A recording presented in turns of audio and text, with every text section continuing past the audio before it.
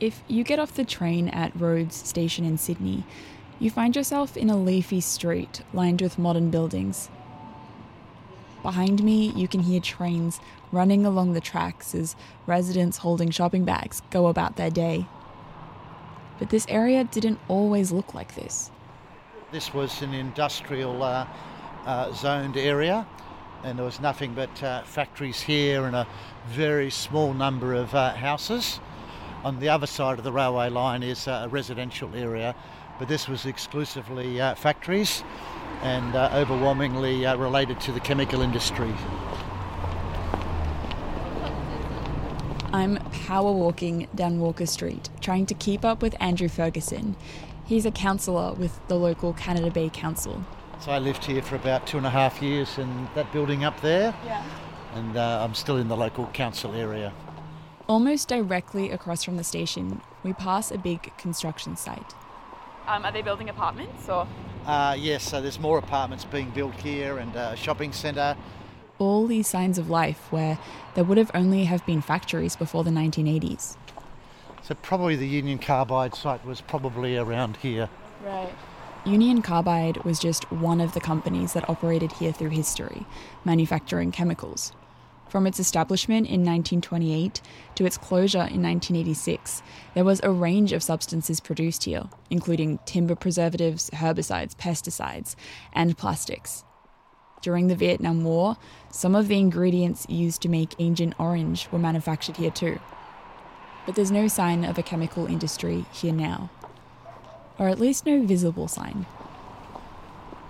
So really you've seen a very rapid transformation of really what you could call an industrial wasteland into a very modern, high-rise residential precinct now.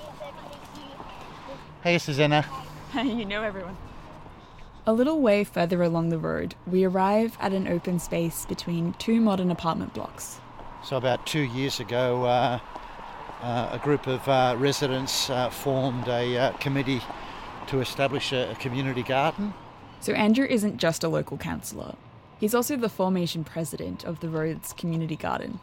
And he's led me here to see the fruits of the group's labour. And we were allocated a space just here. Cool. And our initial intent was to put the community garden in the soil and perhaps have a couple of fruit trees. But there are no vegetables growing from the soil and no fruit trees taking root in the ground. Council made it very clear that that wasn't possible because of the history of the area and the possible residues that are still below the surface of the soil. So the Rhodes Community Garden went ahead, planted in big boxes full of soil that comes from somewhere else. Somewhere there's no reason to fear toxins left over from years of chemical manufacturing.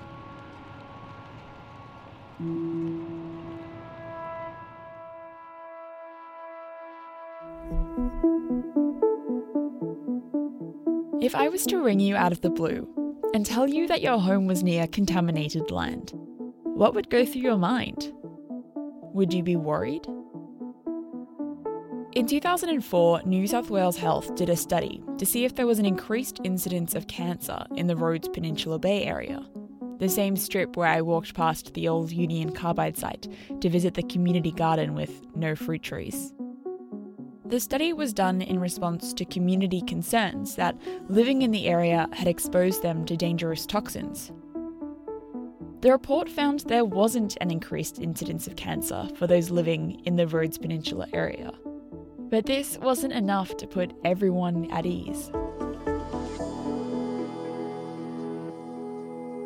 You're listening to Think Health. I'm Ninah Kopel. When we think about contaminants and we think about the health implications of contaminants, you're often thinking about the physical side of things. What is that substance doing to me, to my health? Do you think that we think enough about the worry and what's happening in our heads? No, we don't. Yeah, there's definitely a lack of research into that. This is Erica McIntyre. I'm a PhD in psychology and I work in the Faculty of Health at UTS. Erica was part of a research project looking at the link between worry and contamination. What kind of health concerns are we talking about when we're talking about worry?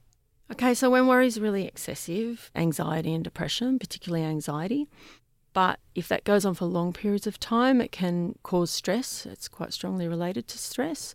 And then we're talking about health, physical health effects, such as problems associated with heart disease. It can cause an inflammatory response in the body. And this project was looking at contamination, right? The way that contamination leads to worry. Am I getting that right? Yeah, well, it's more how people experience living near contamination and whether or not that does cause them to worry.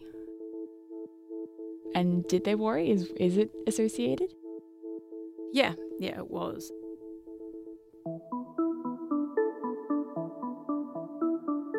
I've been researching the area of contamination and remediation probably since about 2008, so almost a decade. This is Jason Pryor from the Institute for Sustainable Futures at the University of Technology, Sydney. He worked on the project with Erica. I was doing a lot of interviews, and during those interviews, a lot of the time the word worry came up as one of the most common words. Which isn't how experts have traditionally thought about contamination. They tend to think less about worry and more about risk. Risk is, if you're a scientist, it's the probability of some sort of danger, for example, occurring to you, sort of like cancer or something like that. Communities, on the other hand, they sort of talk about risk in terms of magnitude. It's either a big or a small risk. And there are 3 important types of risks that communities worry about. There's the health risk to themselves and their families. What effect, for example, does lead have on your capacity, your cognition and your thinking? What effects does lead have on your health, general health? Then there are risks to what Jason calls ecosystem services. Things which the environment gives us. So, for example, if you're in a contaminated area or living near a contaminated site, you might not be able to access the groundwater because the groundwater is contaminated. You may not be able to grow fruit trees or plant a veggie garden. Just the fresh air you breathe, if you've got, for example, lead contamination can move by wind, moving dust and that sort of thing. And then there's the risk of impact to nature. To a lesser extent than sort of their own health issues, communities were worried about the effect on the local environment, for example, other animals and plants and the wildlife. And so from talking with communities, Jason learnt how people understand contamination, but also what they don't understand. I always remember there was one site where we went and interviewed some mothers at the site who had just had newborn babies. And one of the sites was lead. So, for example, they were told to clean their house regularly to collect all the dust. So they did that. They collected all the dust. But at one point, her child got a cough and was coughing. So she immediately took that to mean that it was her fault because she hadn't cleaned enough. So she started cleaning more and more and more and worrying more and more that she hadn't cleaned enough. So there are those situations, and that's an example of where the worry goes in the wrong direction. And that's what helped her address the issue in the end, as she went to the local health centre and they explained that it was just a cold and that she didn't need to go down that path and that she was doing a good job in cleaning the house and keeping the dust out of the house. Jason says to understand how communities think about contamination, you have to understand what they value, what gives people a sense of security. You leave work and you go home and you want to be safe. And most people think of their house as being the safe location. You can close the doors and you're safe inside generally. For most people, that's the case. And what tends to happen with contamination and remediation is that sense of safety for many people can be inverted. So that's one of the big worries which affects people, in a sense. They lose a degree of security or they lose a degree of safety in their everyday life. Back on Rhodes Peninsula, Andrew tells me he has a friend I might like to chat with. Someone who'll give me a sense of the type of worry that comes with living near contamination. Hi. She wants to do a quick grab with you.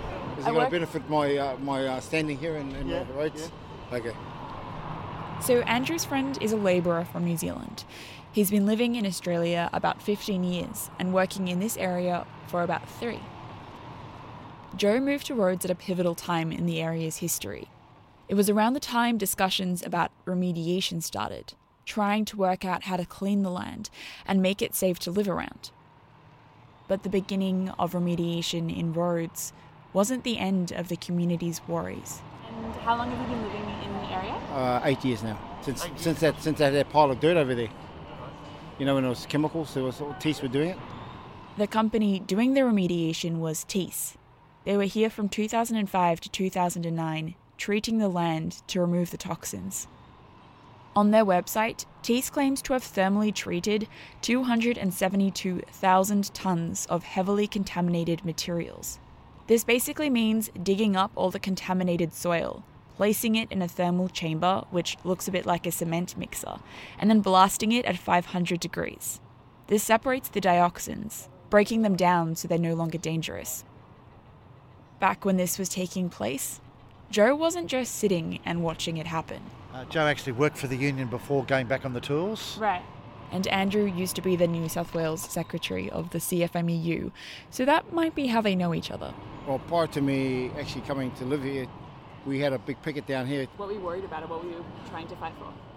The smell of the smell of the chemicals burning day and night. I wasn't happy with the residents because it stunk. It wasn't a good smell coming out of there. And were you worried about those chemicals and what they were? Well, when I come here 8 years ago, they were still burning, and we had to have the doors locked all the time, close the doors, because it was unbearable. The air was unbearable. We couldn't breathe it, and it used to go 24/7. So there was the community was up in arms about it. And the residents complained and contacted the union. Yep. Rather than saying, "Oh, I'll see you later, we're not worried," we actually came down here and had a picket on the site. Right. What was the outcome of the picket? We actually managed to shut them down. I think that was that's far to my knowledge. We actually managed to stop. They were dragging dirt out of here day and night. Right. Out of here, they had a gateway down there. And so you, after the picket, they stopped dragging the dirt down? Yeah. And what happened after that? I think one of the requirements was that the trucks had to be thoroughly hosed down with high pressure water to take away the risk of any soil being left on local streets and so on, and people walking on it and walking into their family homes. Remediation is supposed to clean up land, but Jason Pryor from UTS says the remediation process can worry communities even more than the contamination itself. Quite often that contamination is caused by mankind. We do something with a technology or something. 20 years later, they've got a contaminated site next to them, or contaminated groundwater, or whatever is in their local area. And suddenly they're told that we're going to use another technology, a nanotechnology or a physical technology, dig and dump, to actually address the contamination that's already at the site. And the common response, which is not unsensible, is that communities go, well, if the original technology caused a problem, maybe this new one is going to cause a problem.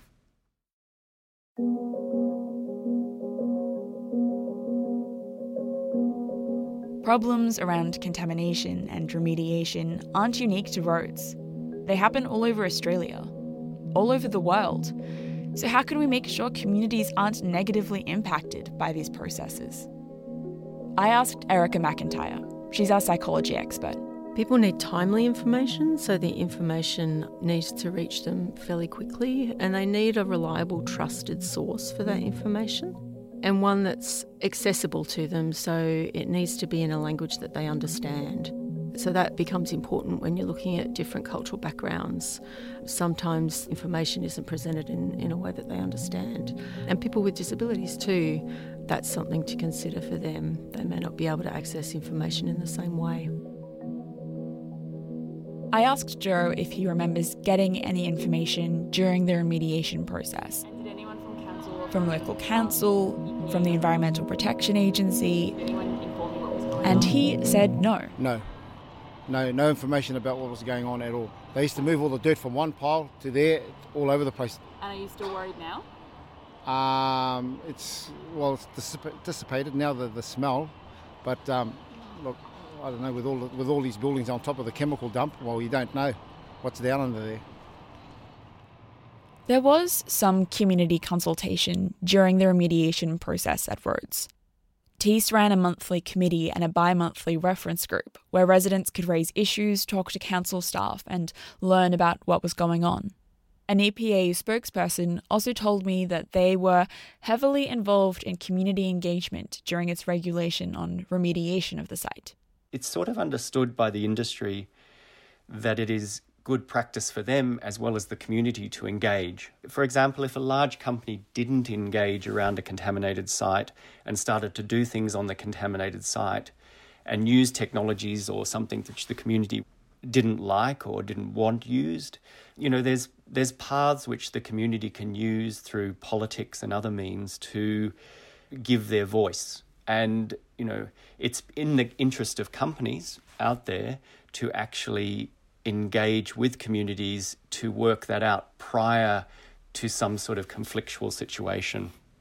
But for those involved with doing the remediation, it can be hard to know how to communicate the process. And that's one of the reasons we've been working with the EPA and local councils with this new tool, which we hope to have ready middle of next year. It's sort of a best practice guideline which will tell people of the sort of things they should consider and how they should possibly develop a communication plan for their site.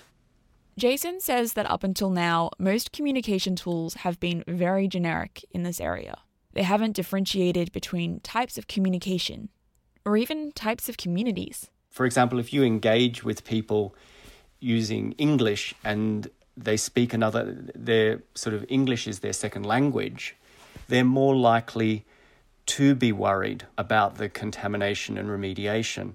So things like that, what we can do is at that level, we can give some really simple advice. For example, when you're speaking to a community, if you've got something to communicate, try and find out what are the key languages in the community and talk to the community in those different languages. Present your information. Don't just give it in English.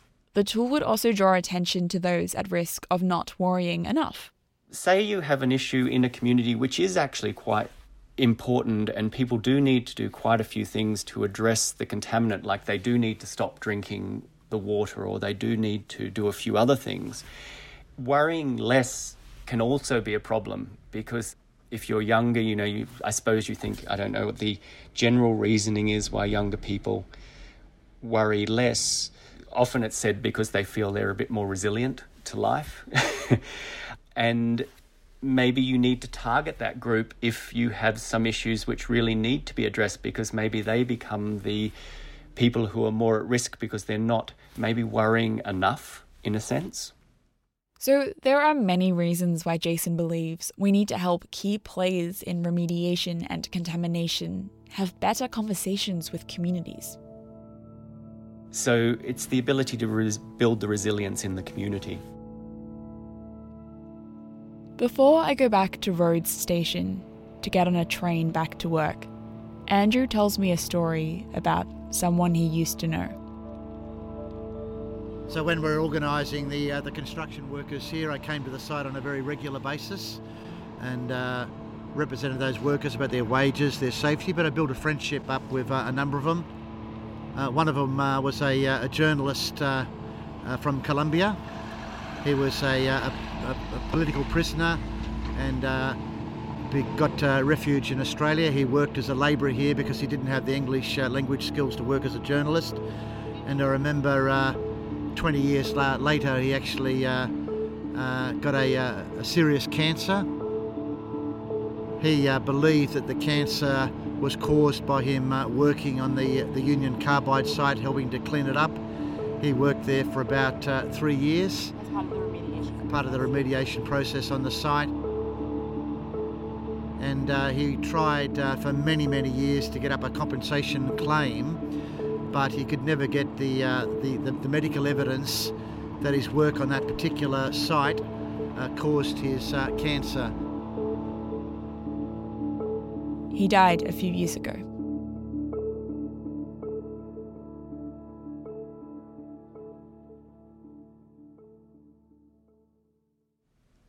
I think the important thing to remember in all of this is the reason you'd be doing this is to try and build the resilience in the community so that they can empower themselves, get rid of the uncertainty, and as much uncertainty as possible, because in these situations there's always a degree of uncertainty. Even the experts don't exactly know if what's going to happen is going to totally work quite often.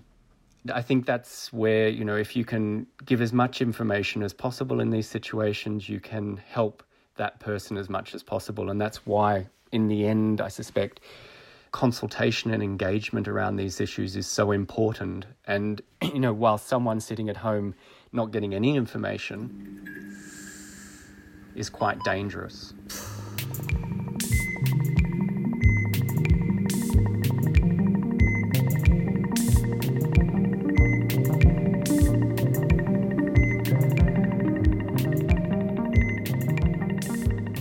Think Health is made possible with the support of UTS, 2SER, and heard around the country on the Community Radio Network. You can get Think Health wherever you get your podcasts. Don't forget to subscribe and leave a review. I'm Ninah Kopel. Thanks for listening.